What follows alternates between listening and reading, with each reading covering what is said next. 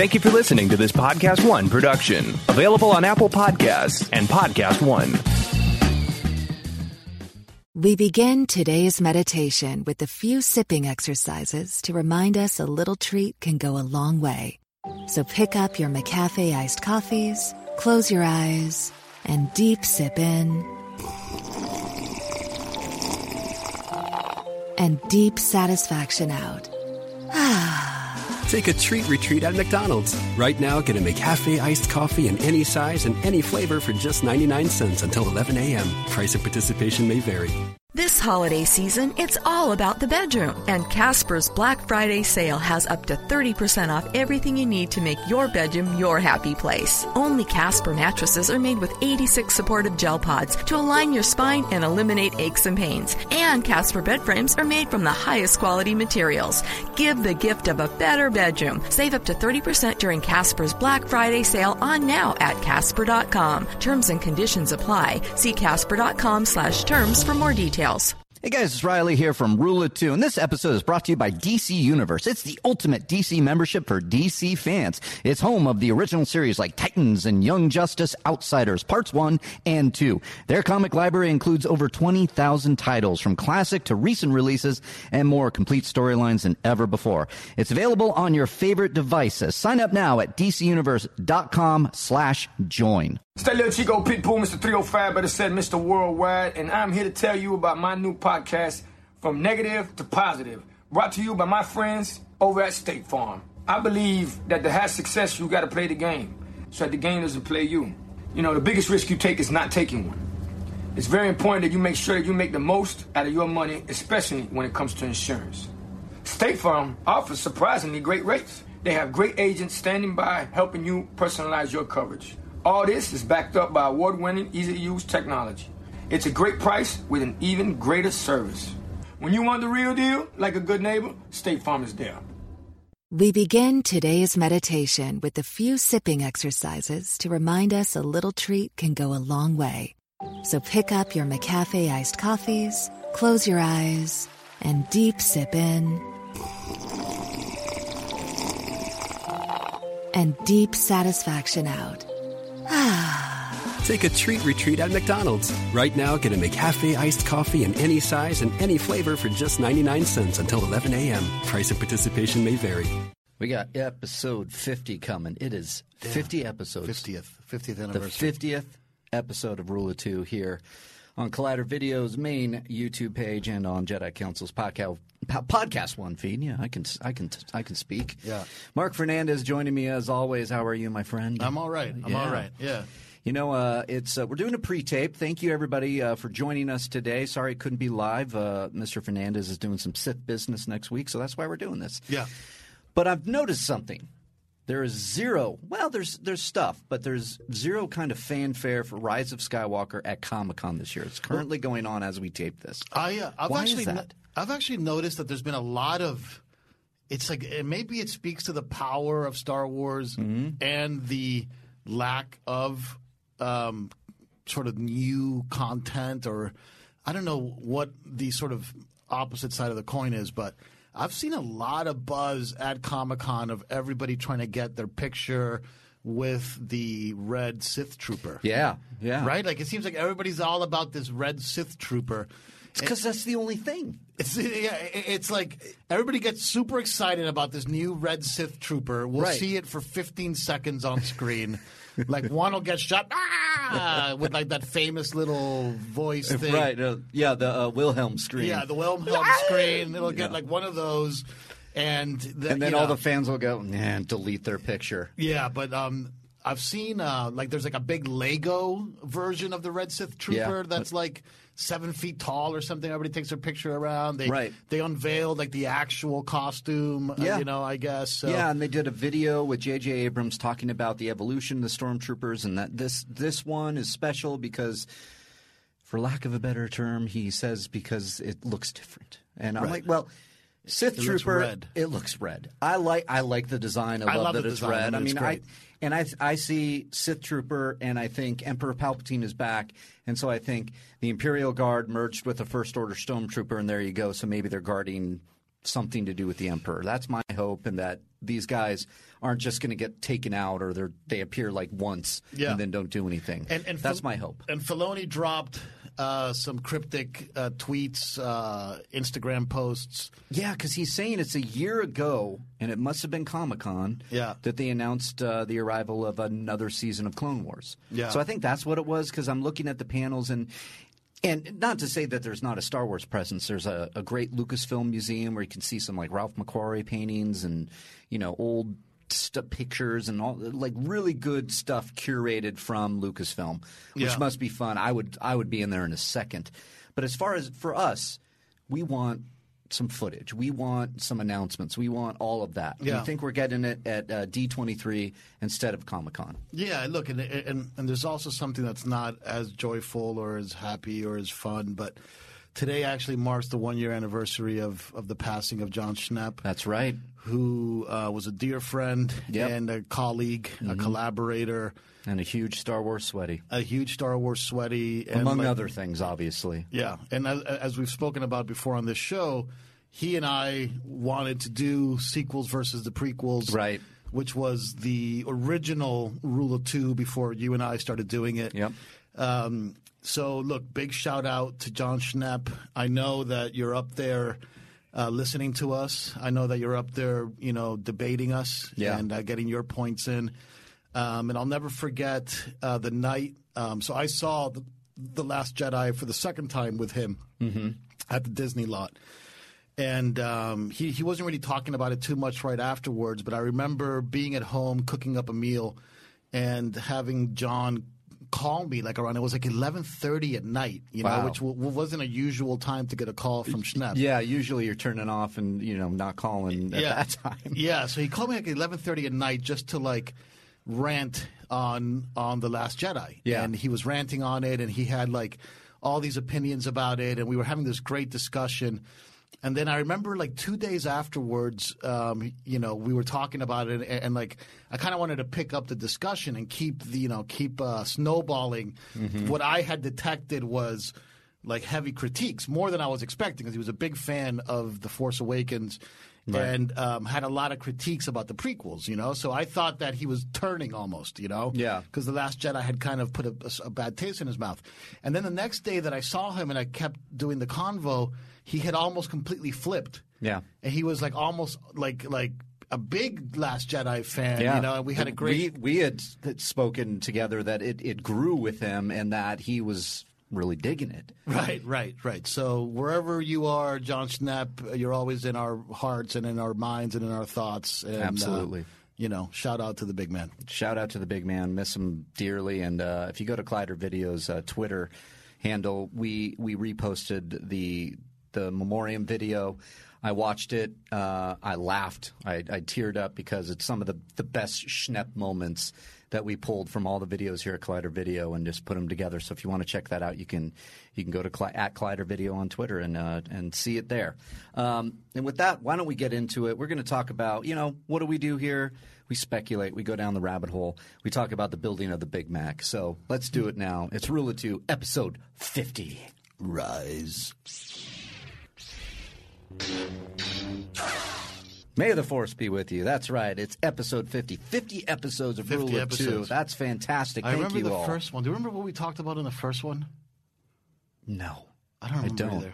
I don't remember either. I mean, you could probably say, I think it was some big news that dropped. Yeah. I saw some old version of it, and I guess that the Rise thing was part of the first one. Was it? But maybe we didn't do it again for 2 or 3, and then people kept saying, bring it back. I forgot the sort of the origin story of it, but it'd be interesting to go back and look at that. Yeah, we got to go back. Because I remember there was at one point, it was like you made fun of yourself, and you're like, I don't know if I should do that anymore. Yeah, but that was much later on, It was later on, because then the fans were like, no, you have to keep Rise in there. Of course we need Rise. Skywalker. Jamie Costa and I, if Jamie's listening, shout out Jamie Costa. We sometimes we'll get on a text thread, and we'll start sending each other little voice messages or those little voice texts. That must be a joy to get from him. Yeah. There's some funny ones, and I think oh God, man. Anyway, there was a few of them recently that I did that I was like, wow, I really nailed it.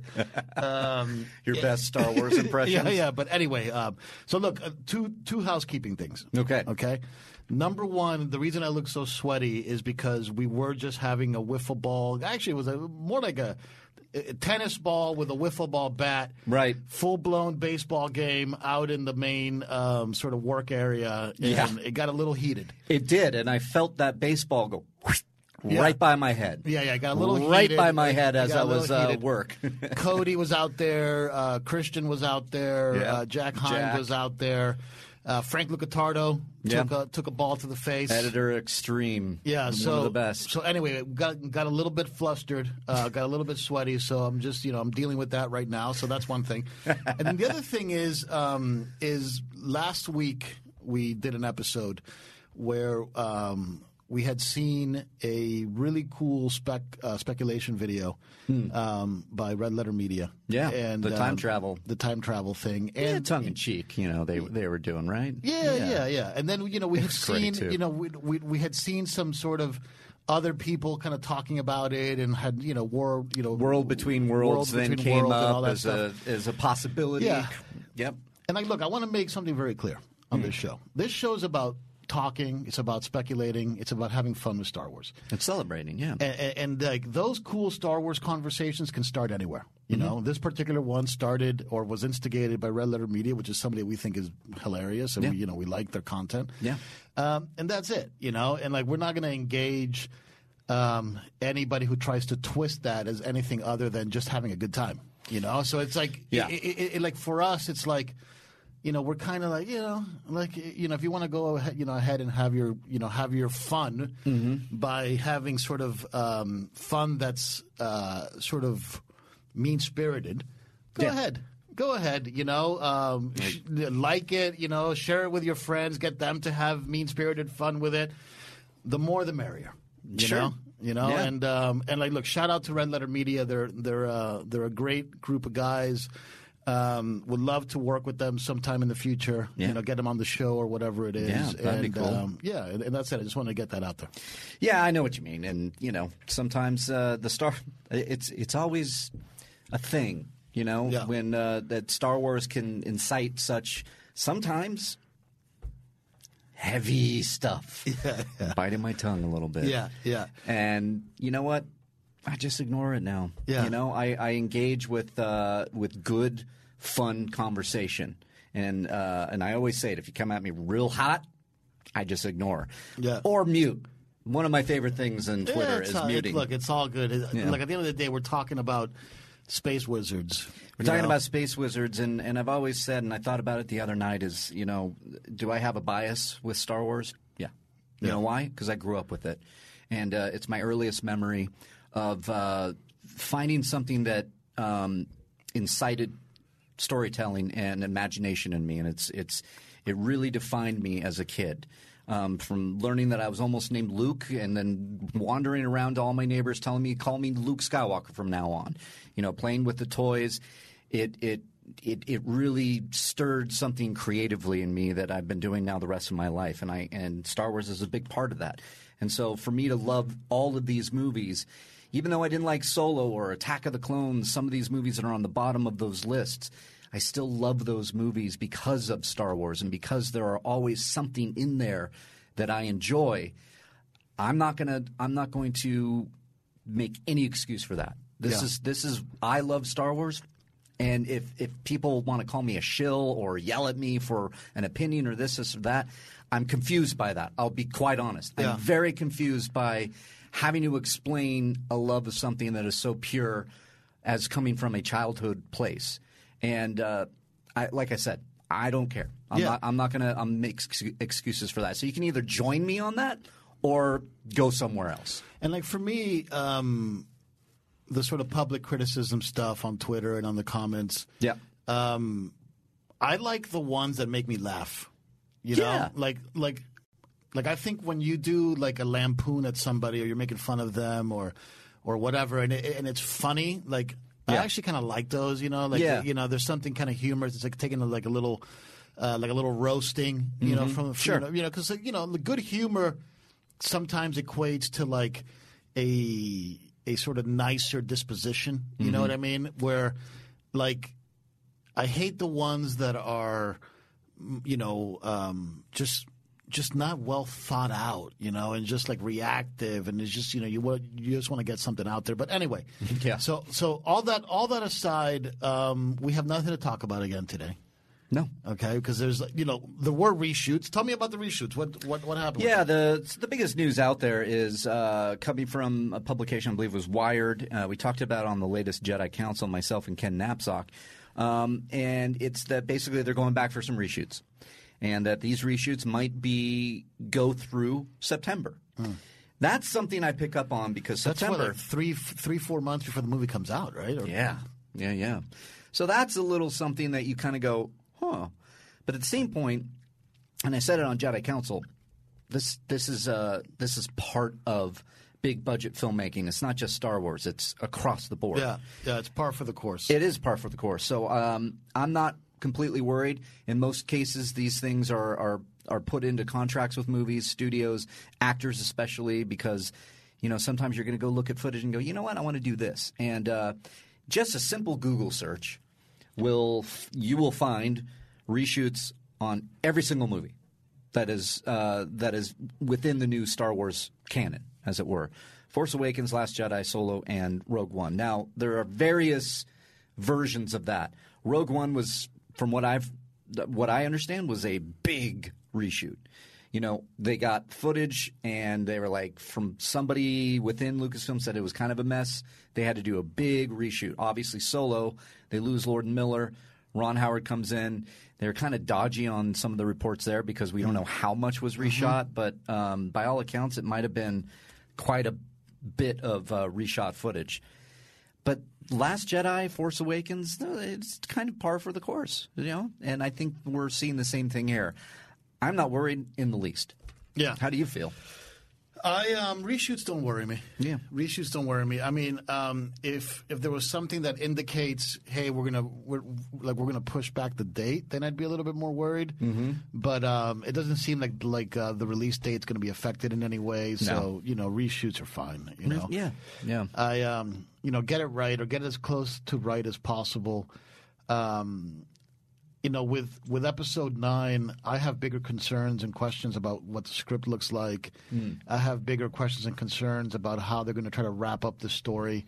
I have this weird feeling that 7 and 8 in my opinion, did so little to advance any kind of real story forward outside of, like if you look at the character progression in 7 and 8, or of where they started and where they are now.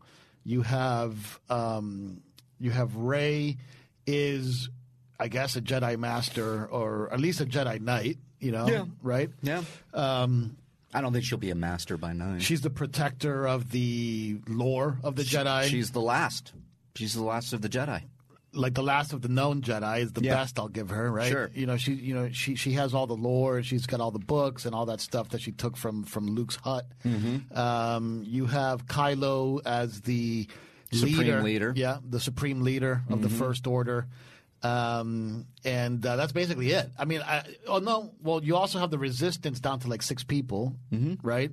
Leia, Poe, Finn, and like 3 other people it seemed like were there. Yeah. You have C-3PO seems to be back in the mix, kind of. Yeah. And R2-D2 still seems to like not really have anything to do. I want more R2. I'm with you on that. Yeah. Everything else, I was enjoying you explaining the story as it's progressing because I sat there and went, it is progressing. Right. I don't know. I mean, like but to everybody out there that either has been enjoying these movies or have notes or hates them, right? They're there, and they are. I believe the story is progressing now. We have talked numerous times on certain things that we want more of. Well, maybe okay. So first of all, I take it as the characters are progressing to some degree. Right. The plot is advancing.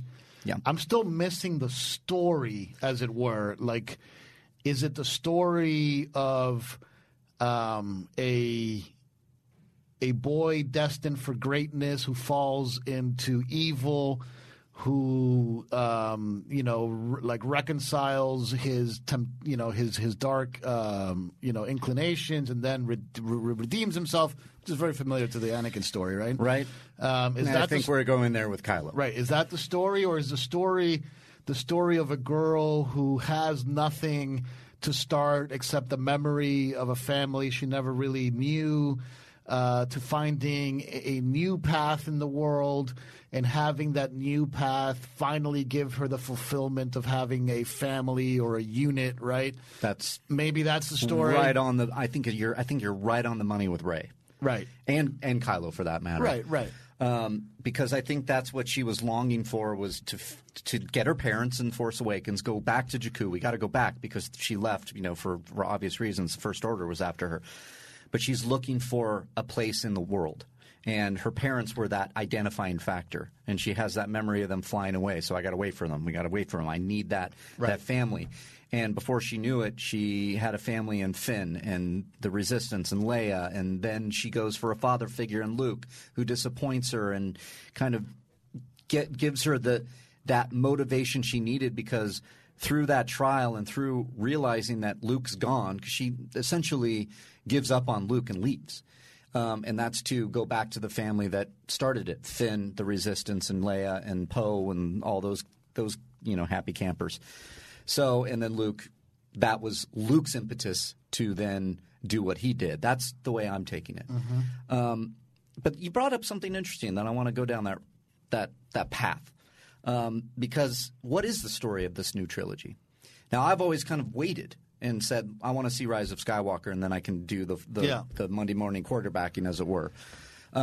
Because the original trilogy, I think, is so perfect in its, it's good versus evil. It's, the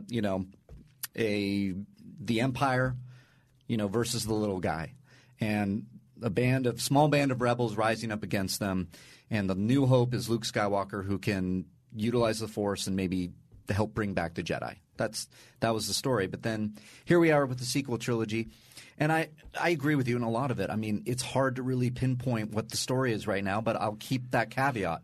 9, I think, should fill in and can fill in all those things. Look, it's hard to pinpoint the story of the new trilogy without basically reciting or retelling the story of the previous trilogies. And that's I think, a problem. Yeah, okay? it's hard because, they say the First Order rises from the ashes of the Empire, and they all look the same. Yeah, so where were they? I mean, that's my biggest note, is where was the First Order?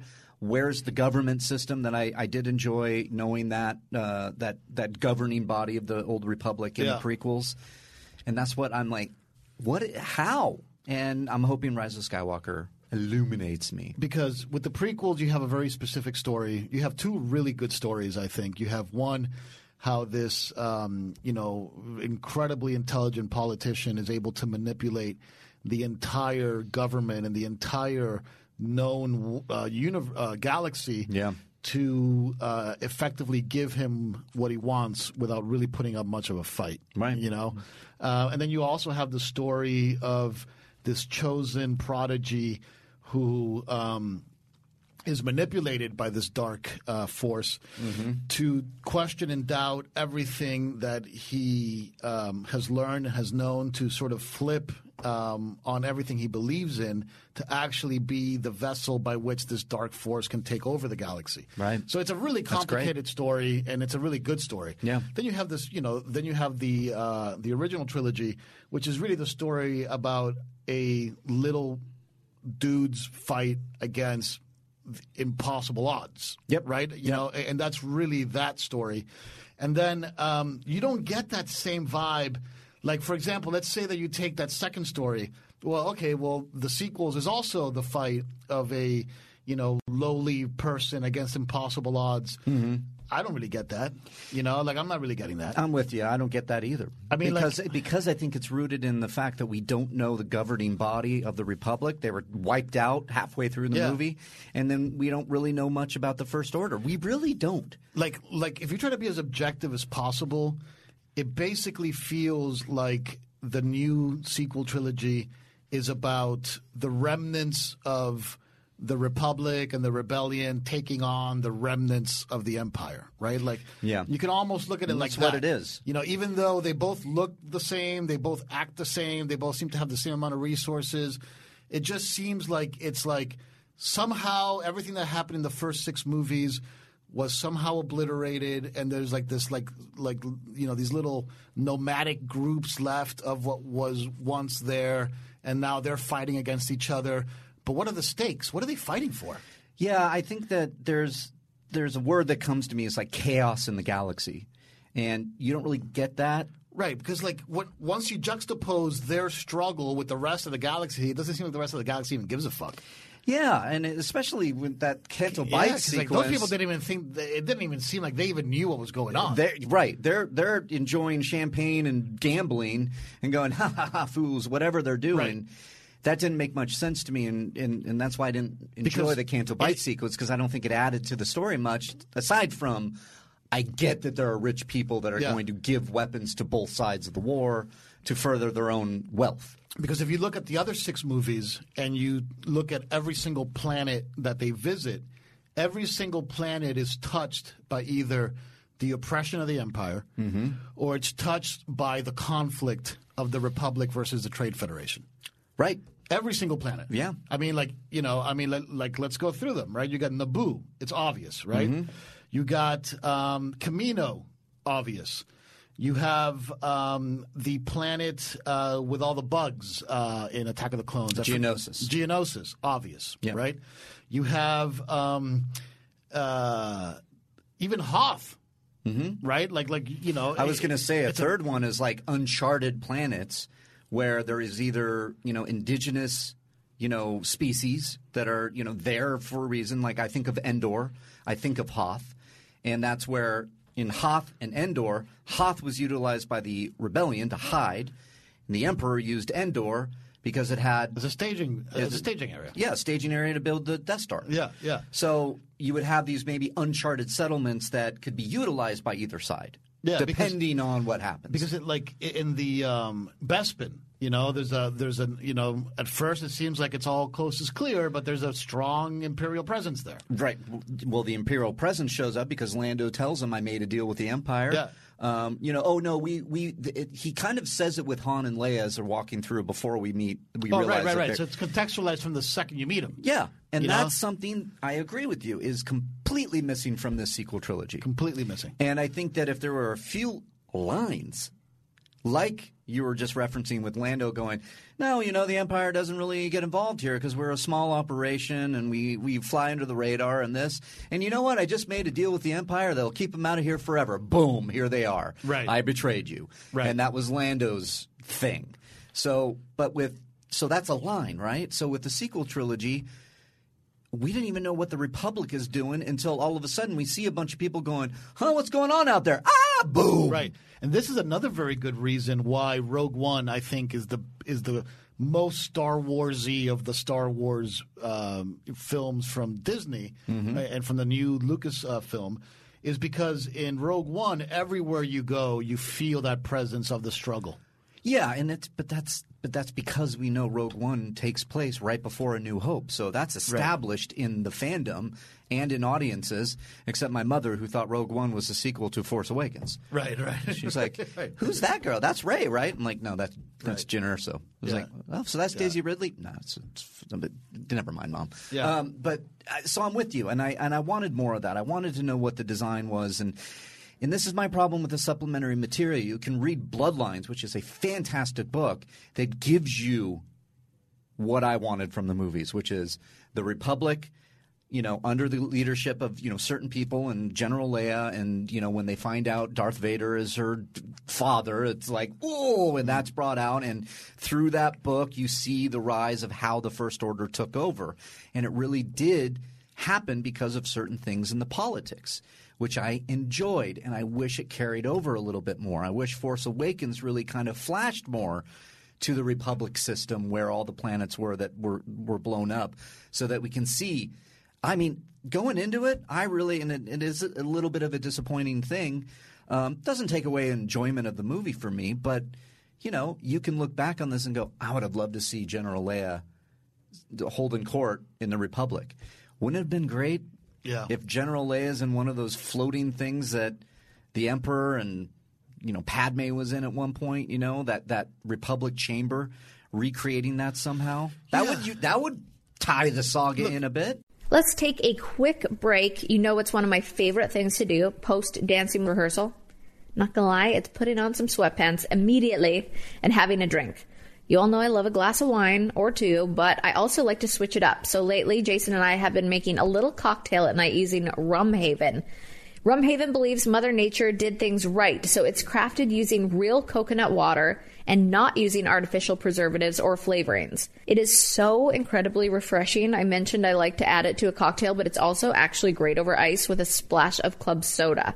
It tastes like I'm on vacation, sitting on an island, somewhere far, far away, which is without a doubt a great feeling, especially during these crazy times. So make sure to follow at Rum Haven on Instagram because they post all types of these seasonal recipes. They do giveaways and tips. Plus, when you go to discover.rumhaven.com, you can find their latest blogs, quizzes, and any promotions they have going on.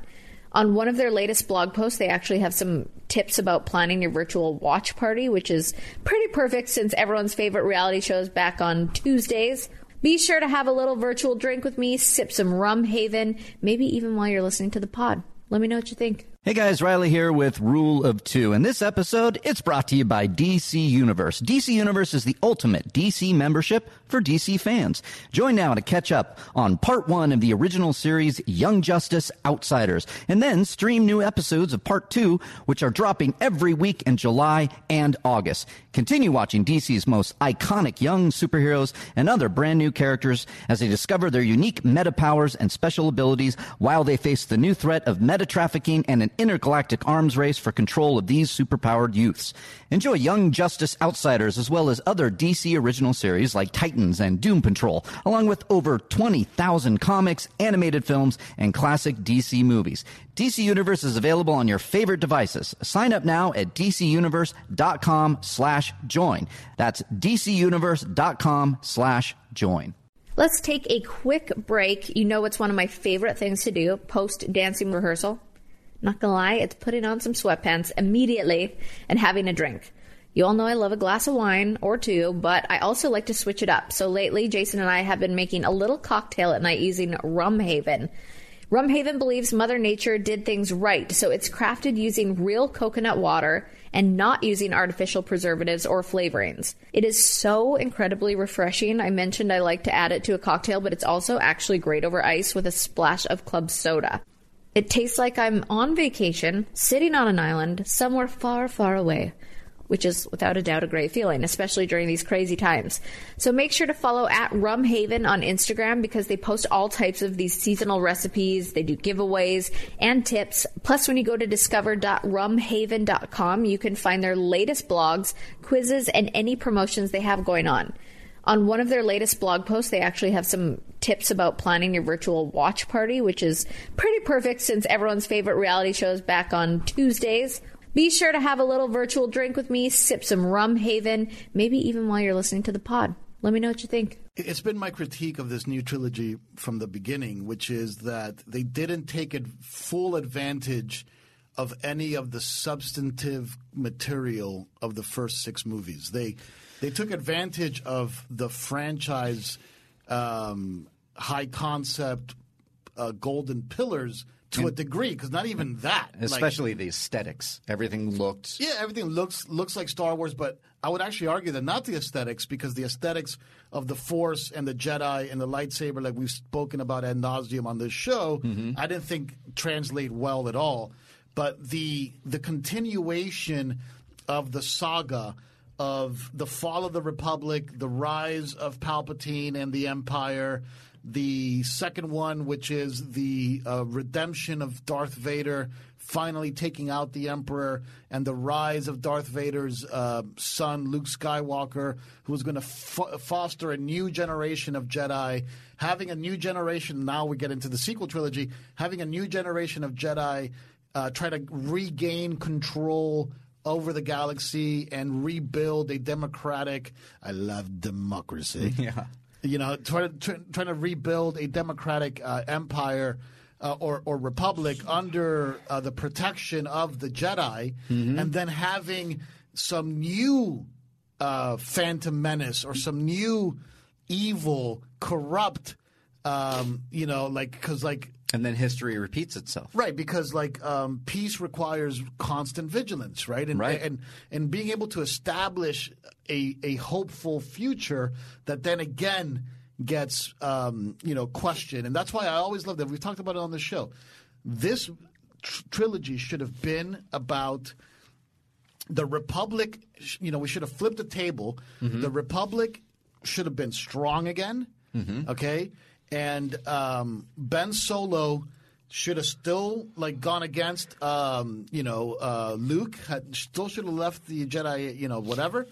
All that shit should have come out about Luke and Leia being Darth Vader's offspring. Have that create dissension amongst the ranks of the Republic. Yeah. And then have her son, Luke's nephew, who he trained, fall prey to the dark side and lead a almost terrorist group against the Republic that becomes very, very, very difficult to attack because they are so in the shadows and they perform such horrible terrorist actions, and then have that threaten the entire structure of the Republic, to the point where then the Republic banishes Luke and Leia and Han and throws them out into the cold, kind of like Game of Thrones style, where you have the Republic now as a third element in the story. You have Han, Luke, and Leia as almost ousted and left to understand that they have to defeat Kylo and his group,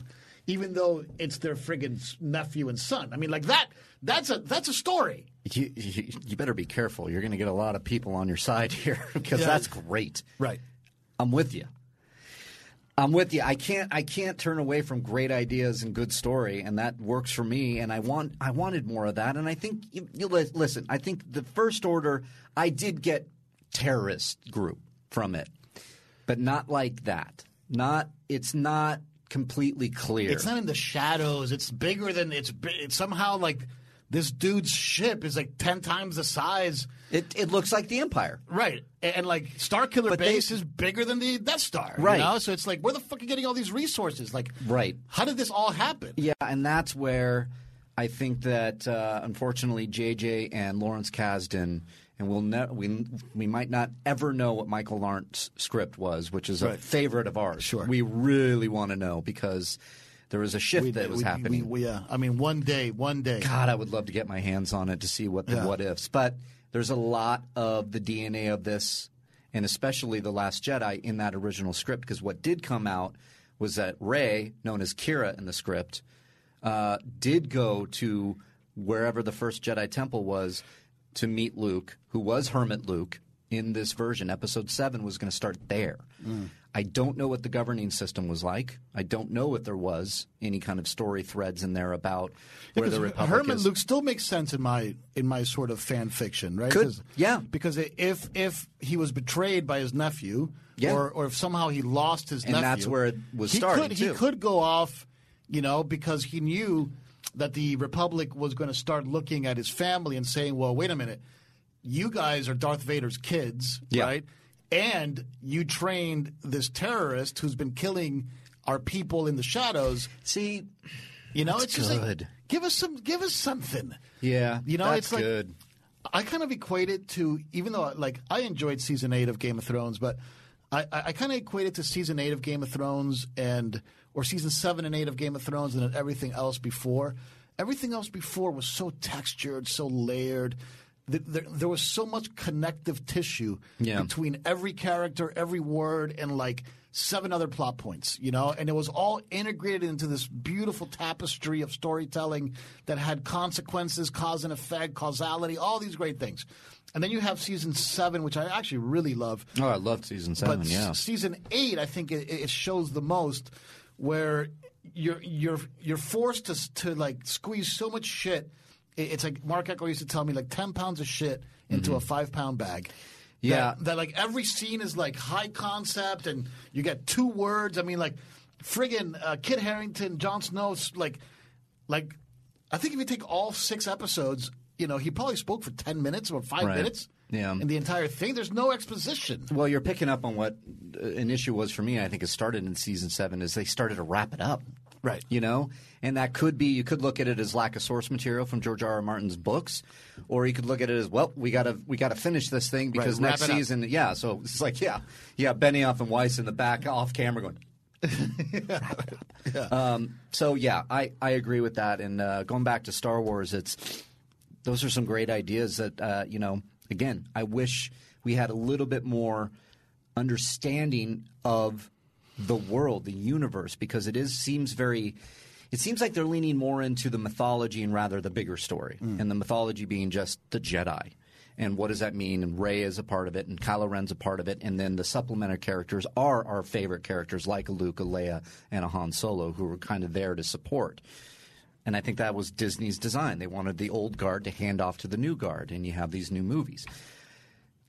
I don't know where they're going to go because at one point, and I don't think we need to go there, I mean, it'll go into the conversation. We asked a question to each other before taping here, will there ever be an episode 10? Right.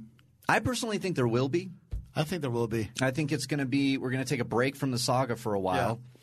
Yeah. And, people are going to remember this because the internet remembers everything. We're going to have a poster. And this is going to happen sooner or later. A poster for Rise of Skywalker. Every saga has an end.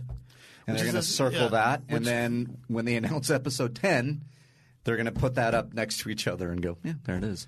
Yeah, and I've talked about it on the show before, but look at the original first release box of Revenge of the Sith. Mm-hmm. The end of the epic saga is, I believe, is the first sentence you read in the back of the box.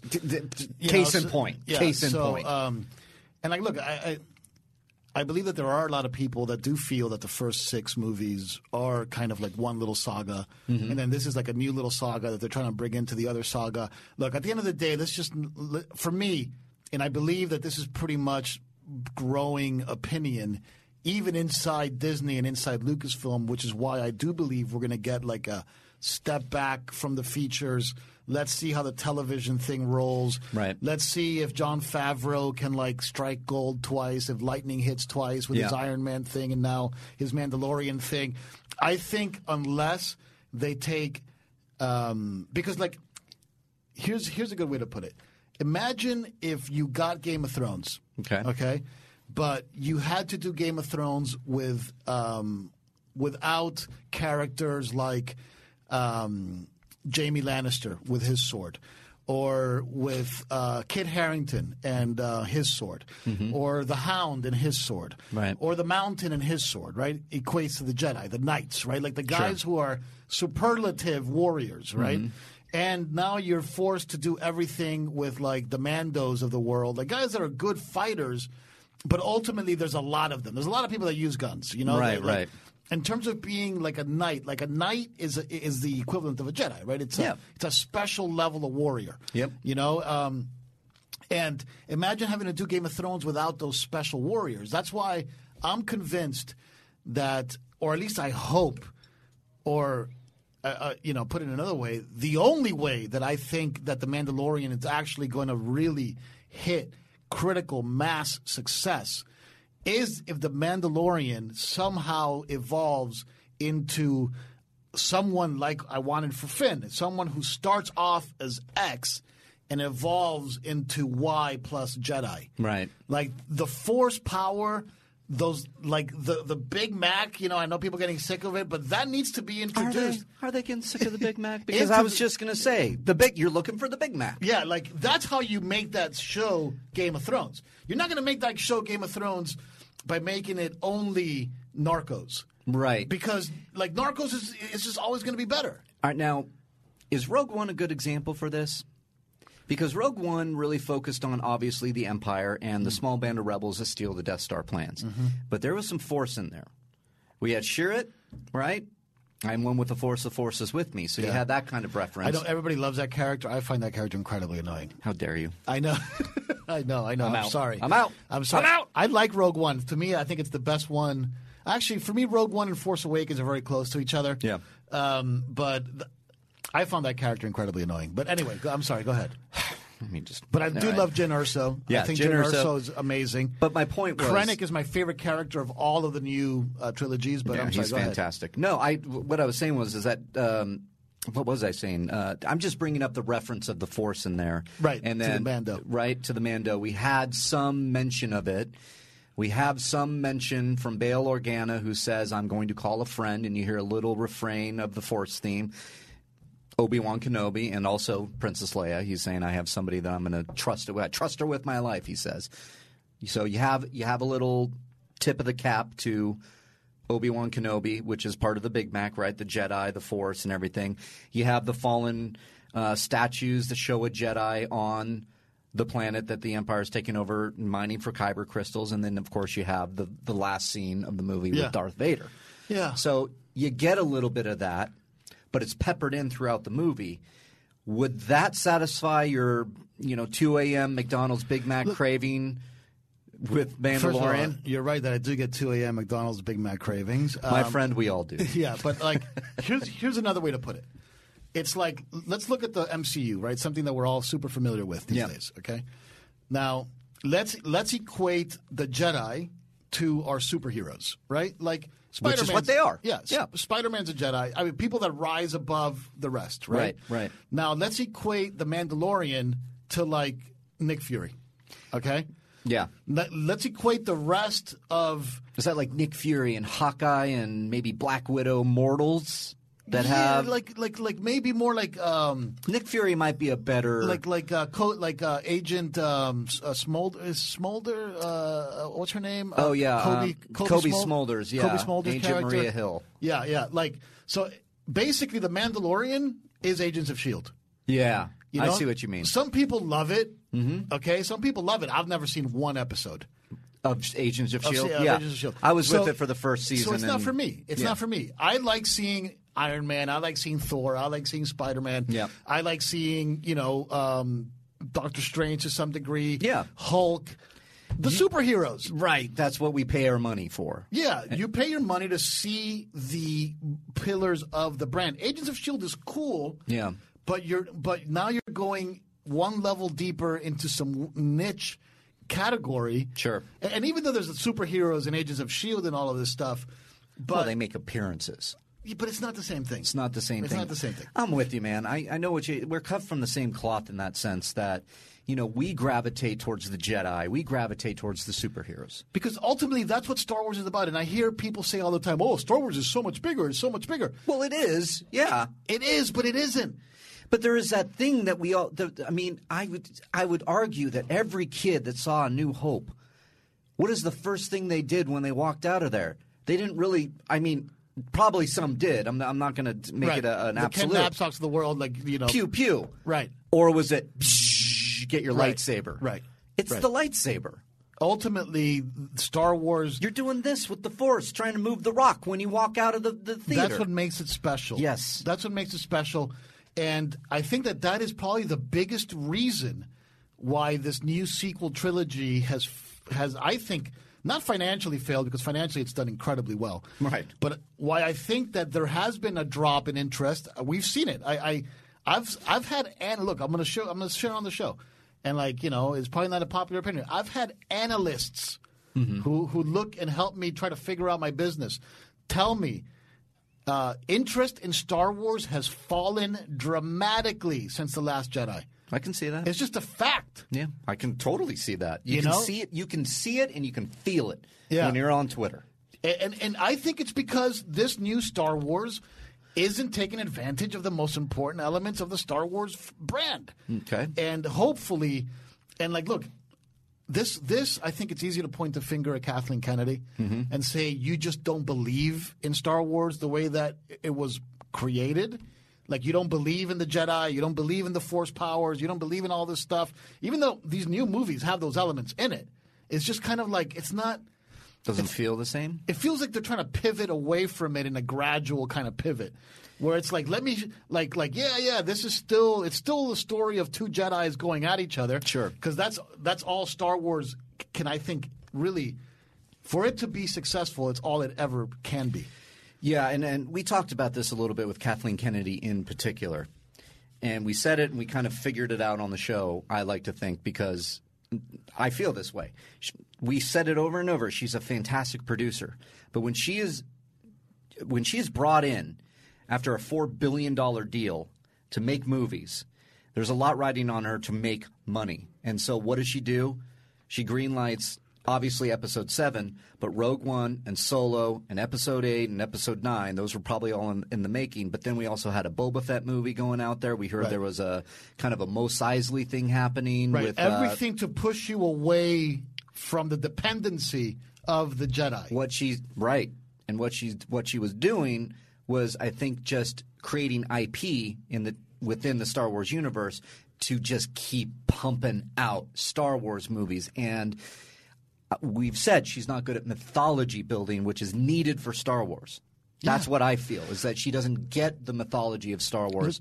And I think that there's the idea of business, making these movies to sell not only the movies and an audience experience, but also action figures and merchandise. And so what are action figures? It goes to John Peters. And they're not even doing that. I mean, they can't do that. Right. Their toy sales have dropped dramatically. Right. And it goes to I was going to make a point about John Peters in making a Superman movie, he wanted to sell toys more so than selling a Superman movie. And at one point he said, Superman can't fly, give him a jetpack. That sells toys. And it's like, I'm sorry? Right. What? You don't understand Superman. Right.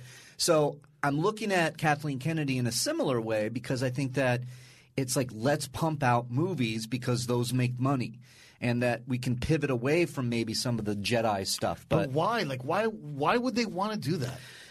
Well, I think because I think there's a bigger audience out there that would want to see a Boba Fett movie over an Obi-Wan movie. I think there are. I think how? I think that people how? just want. Yeah, how? I think there's a lot of people like different things, but I would say that you can get a Jedi movie and also get a Boba Fett movie and appease both sides. And it's like, and I don't really like this kind of way of looking at it, because it's almost like going into the fandom and then dividing them, which is what it feels like now on Twitter. You know, you're a part of a fandom that you thought everybody was involved, and now if you like The Last Jedi, get out of our club. You know, that's what I don't like. It's like, I would love to talk to people, which a high school friend of mine that I saw at my high school reunion is a perfect example. Doesn't go on Twitter, doesn't do this, loves Star Wars, loves the Big Mac, didn't like Last Jedi. And when I asked him, did you like Last Jedi? He's like, nah. Yeah, it's just, and it was just I was hoping for more, but I can't wait for Rise of Skywalker. Maybe they'll right the wrong. Right. And I'm like, right. That's the attitude I want. Star Wars fans always have hope, right? You know, every movie is your last hope. Yeah. But look, it's almost like they're trying to solve a disease that, like, preemptively solve a disease that was never there. You know, like they're saying, hey, we need to figure out a way to make Star Wars bigger than the Jedi, because the Jedi, aren't going to sustain your franchise? Of course they are. Of course they are. It's because, again, they are the franchise. I don't think there's an understanding. I really don't. I think that there is from Filoni. Yes. There is from Filoni. Yes. Which begs the question, and which I think might be the topic of this podcast. Yeah. What the hell does Star Wars look like after The Last Jedi? Benioff and Weiss. I'm just going through the rundown of trade reports and announcements, which I think will be filled with Jedi. That's how you get back to it. Because if you tell me that Benioff and Weiss is going to do maybe year one of the Jedi, the creation of the Jedi Order, the rise of the Sith, there is a lot you can mine as far as the Big Mac. Yeah. You can get more lessons in the Force. You can go deeper into the mythology. Yeah. You can create new Force powers. It's probably our last hope. It might be. I don't see it as the last hope. I can't wait for that one. Yeah. TBD on what Rian Johnson is doing with his trilogy and if it's going to happen. I don't know. I don't know. money that it isn't going to happen. But I'm leaning towards there too, but I go off. Actually, my theory is that they're both working on the same thing, maybe. Right, because that's what they said. That's what Kathleen Kennedy said, that Benioff and Weiss and Rian Johnson are now all together plotting the next 10 years. Oh, my God. I'm all for it, man, but you know me. I like Rian Johnson. What can I say? Yeah, I mean, at one point I even heard that he was doing more of a kid-style trilogy. that it was going to be more geared to kids. Yeah, look, I think that after this next movie, Kathleen Kennedy is going to step down. Yep. I think Kevin Feige is going to step in. I think Kevin Feige is going to leave the MCU and give it to this other young producer that works with him, that's been with him forever. I forget his name right now. Okay. He's going to step in. Feige will step out and step into Star Wars. He'll take over Star Wars. I'm all for it. He'll clean house. Yep. You know, he's already worked with Jon Favreau. I think Mandalorian, which is confirmed for a season 2, right? Yep. We'll have 2 seasons, and we'll see where it goes. Hopefully in season 2 is when they introduce this Jedi character. Because if you don't have that element in Mandalorian, unless it's like the most incredible execution of this bounty hunter stuff that really, really, really, really, really, really delivers, I think it's going to be okay. I know a lot of people are crazy about it. Yeah.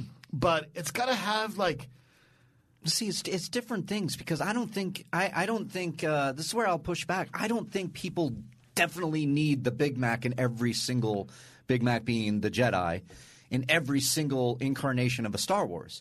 I think there's room to explore these pockets of the galaxy and whatnot, but you can flavor in. Rogue One, for me, it's a perfect example of what I think fans would really love. I think it would be interesting if The Mandalorian is all about the Mandalorians and bounty hunters and the evil pockets and some of the remnants of the Empire and what's the Republic doing and all this kind of stuff. Great, great, great.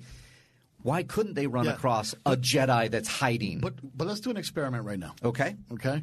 Tell me using scenes, okay, and trying to keep it within basically a minute and a half, okay, or less. Tell me the scenes of Rogue One that you remember the most that tell the story. Just really quick. Just off the top of your head. That tell the story or tell that utilize the Big Mac? No. Forget the Big Mac. Just tell me the story of Rogue One by pointing to the scenes in the movie. Well, the opening, the very start of the film, getting Galen Erso because they need him to build the Death Star. Right. That's so you got the plot. Krennic and Erso. Krennic and Erso. Yep. Jyn Erso hides. Yep. Okay. Saw Gerrera finds her. Okay. That opens up.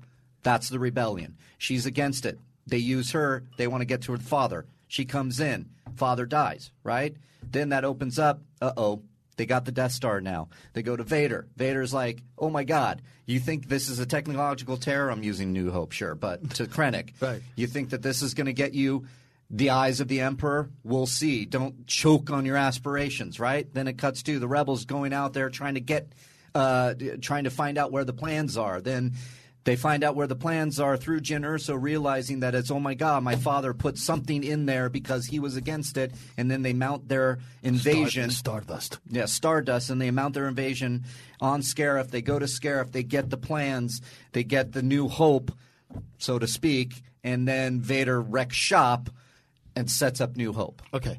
So first of all, it's a good summary. Well, I was trying. Yeah, it's a good summary. I was put on the spot. Now, Vader is in that movie only 3 times. Sure. Okay, barely in it. Barely. In your quick little description of the movie, you used Vader a number of times. As much as you used anything else. I sure did. Yeah. Okay? Yeah. Good example. You see what I'm saying? I see your point. Yeah, from that. You know, and it's and if you look at Rogue One, it's a cool movie. Yeah. But the best parts about that movie, there's no question, are Krennic does an incredible job. Ben Mendelsohn does an incredible job as Krennic. Yep. We were so close. Mm-hmm. He is great. I mean, he was just he's just incredible. Really, a man of your intelligence. I mean, his lines in that movie. He's fantastic. He's fantastic. Okay, but you use him. You use the Death Star, right? And you don't really. Not once did you mention, Diego Luna, who's getting his own fucking show. I know. What the fuck are you doing? Not using Diego Luna? No. Of course you use Diego Luna if you're going to give him his own show. I'm talking about the character. Right. How the fuck does that guy get a show?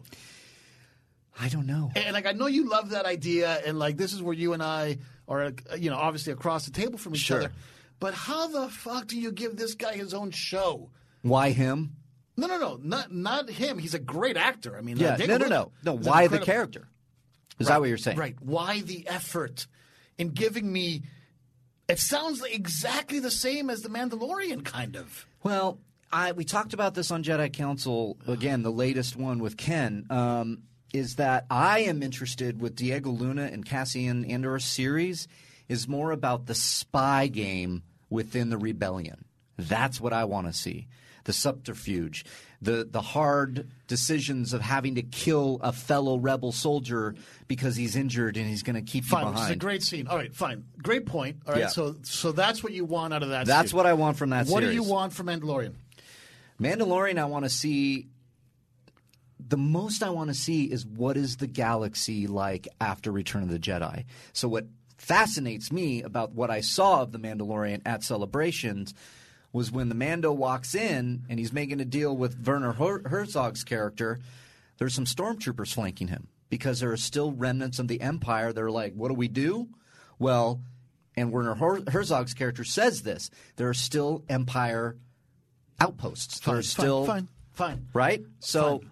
Okay. but where's the Republic in that? And Yeah. can they run across Jedi that are hidden? They have to. I'm telling you right now that The Mandalorian is going to have – it's either going to have a strong presence of the Jedi in it. It should. Or I don't I don't think it's going to have a strong presence, and At that's what some scares point. me. Right. Because I want to hear – I would love it. This is more of what I want. I would love it if, like, the Mandalorian is out on a mission or something, and he's talking to somebody, and it's like, well, we can't do that because – Luke Skywalker came to this planet the other day looking for blah, blah, blah. And it's just like, ooh, okay. Right. Hey guys, Riley here with Rule of Two, and this episode is brought to you by DC Universe. It's the ultimate DC membership for DC fans where you can watch, read, shop, and even connect with other fans. Home of DC original series like Titans, Doom Patrol, and Young Justice Outsiders Part 1 and 2. Their comic library now includes over 20,000 titles from classics to recent releases and more complete storylines than ever before. The Man of Steel, Harley Quinn, 2016, and Batman number 50 are all included. Watch new animated films like Justice League vs. The Fatal Five and Batman Hush coming soon, along with classic movies like Superman and Superman 2. DC Universe is available on your favorite devices. Sign up now at DCUniverse.com/join. That's DCUniverse.com/join. I want to know more about, because again, going to what we were talking about with the sequel trilogy, you have no idea what's going on with not only the Republic, you have no idea what's going on really with the First Order and how they rose to prominence, because and this is JJ, I think on purpose, in Force Awakens, they're kind of like a terrorist cell. But then all of a sudden, the First Order. Okay. They're kind of like terrorist cell. Right. Even though But then when they're revealed, it's the like, rebellion was really damn. like a terrorist cell. Correct. Right. They really were.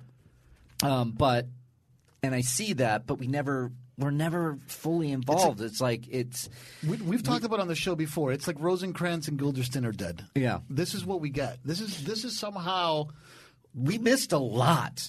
And that's what I'm hoping The Mandalorian sets up. whoever became in charge, and we all know it was Kathleen Kennedy, when she took over Lucasfilm. And look, I'm sure Bob Iger's in the mix, and I'm sure there's other people that are stakeholders that are in the mix. The choice was, we are going to tell the story of everybody else but the Jedi. Yeah. Like that's our path forward. Well- And I think that path was a questionable decision because, you have Jedi in the new sequel. You have Rey, who I think is a great character, and she's a really good Daisy Ridley is a really good actor. And I love Kylo, and I think Adam Driver is excellent. I think both of their characters, Kylo a little bit better than Rey, are just kind of like okay. Yeah. Well, they were. I mean, see, I'm fascinated by it, but that's me. Yeah. And you know that. Yeah. But it's an interesting point. I think that with the Jedi thing, this is my point. We don't know the inner workings of what's going on in those development meetings. Could that have been what they wanted to do all along by starting it where they did with Force Awakens, where they're saving a series of movies or a streaming series on Luke rebuilding the Jedi Order, which begs the question, would audiences accept a younger version of Luke Skywalker, i.e. recasting? I think that they might look. I think, and you've mentioned this before on the show. I think that Star Wars is destined for a soft reboot. I know. You know, I don't like it. I don't like it. Look, it happened. It happened to the soft reboot though was Force Awakens. I mean, that's really introducing a whole new audience to Star Wars. First of all, absolutely, but I can't. But they did a soft reboot. But I don't know if they actually needed it, because at that point, everybody's perception of the prequels had changed a little bit. You know, sure. And the Clone Wars did an incredible job in sort of cleansing the palate of the prequels, even though I love the prequels. Yeah. And I have a lot of friends of mine who also love the prequels. Star Wars Theory, Jamie Costa, Jeremy loves Episode 3. I love the prequels now. You know, I came around to it. Yeah. I really did, because I had problems with the prequels like you wouldn't believe. Right. At one point after Revenge of the Sith, I was like, those are awful. And then years later, I really come to love them because I went, wait a minute, okay.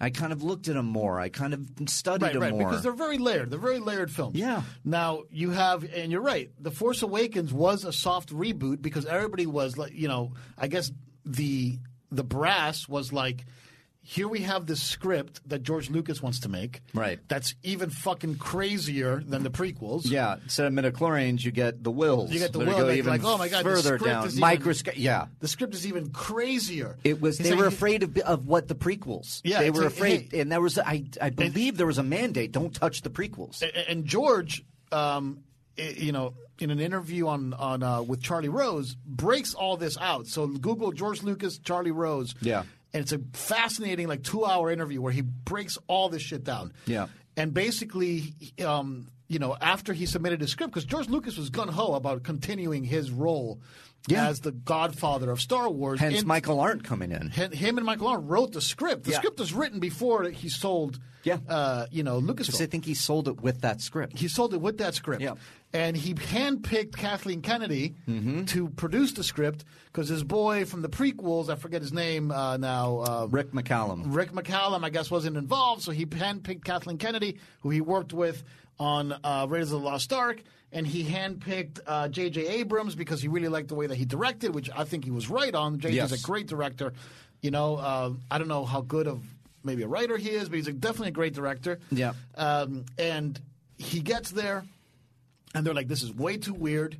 Yeah. You know? Too prequel-y. We need to, kind of go back to that flavor of the original trilogy because that's where all the nerds and the sweaties want to spend their money. Yep. So we kind of want to do a little bit of nostalgia play. And George was like, I'm not doing nostalgia play. Right. Who the who are you talking to? Nostalgia. Right. Then they bring in. Fuck, I don't do nostalgia. I reinvent your memories. Right. And then they bring in Lawrence Kasdan. JJ jumps on. They get rid of the script. They get rid of the script. Look at the marketing. And George Lucas says, you know what? I'm out. I'm out. And and this is why I call it a soft reboot, because if you look at the marketing campaign for the prequels and the sequels, they're very different. The prequels, the numbers are there. Episode 1.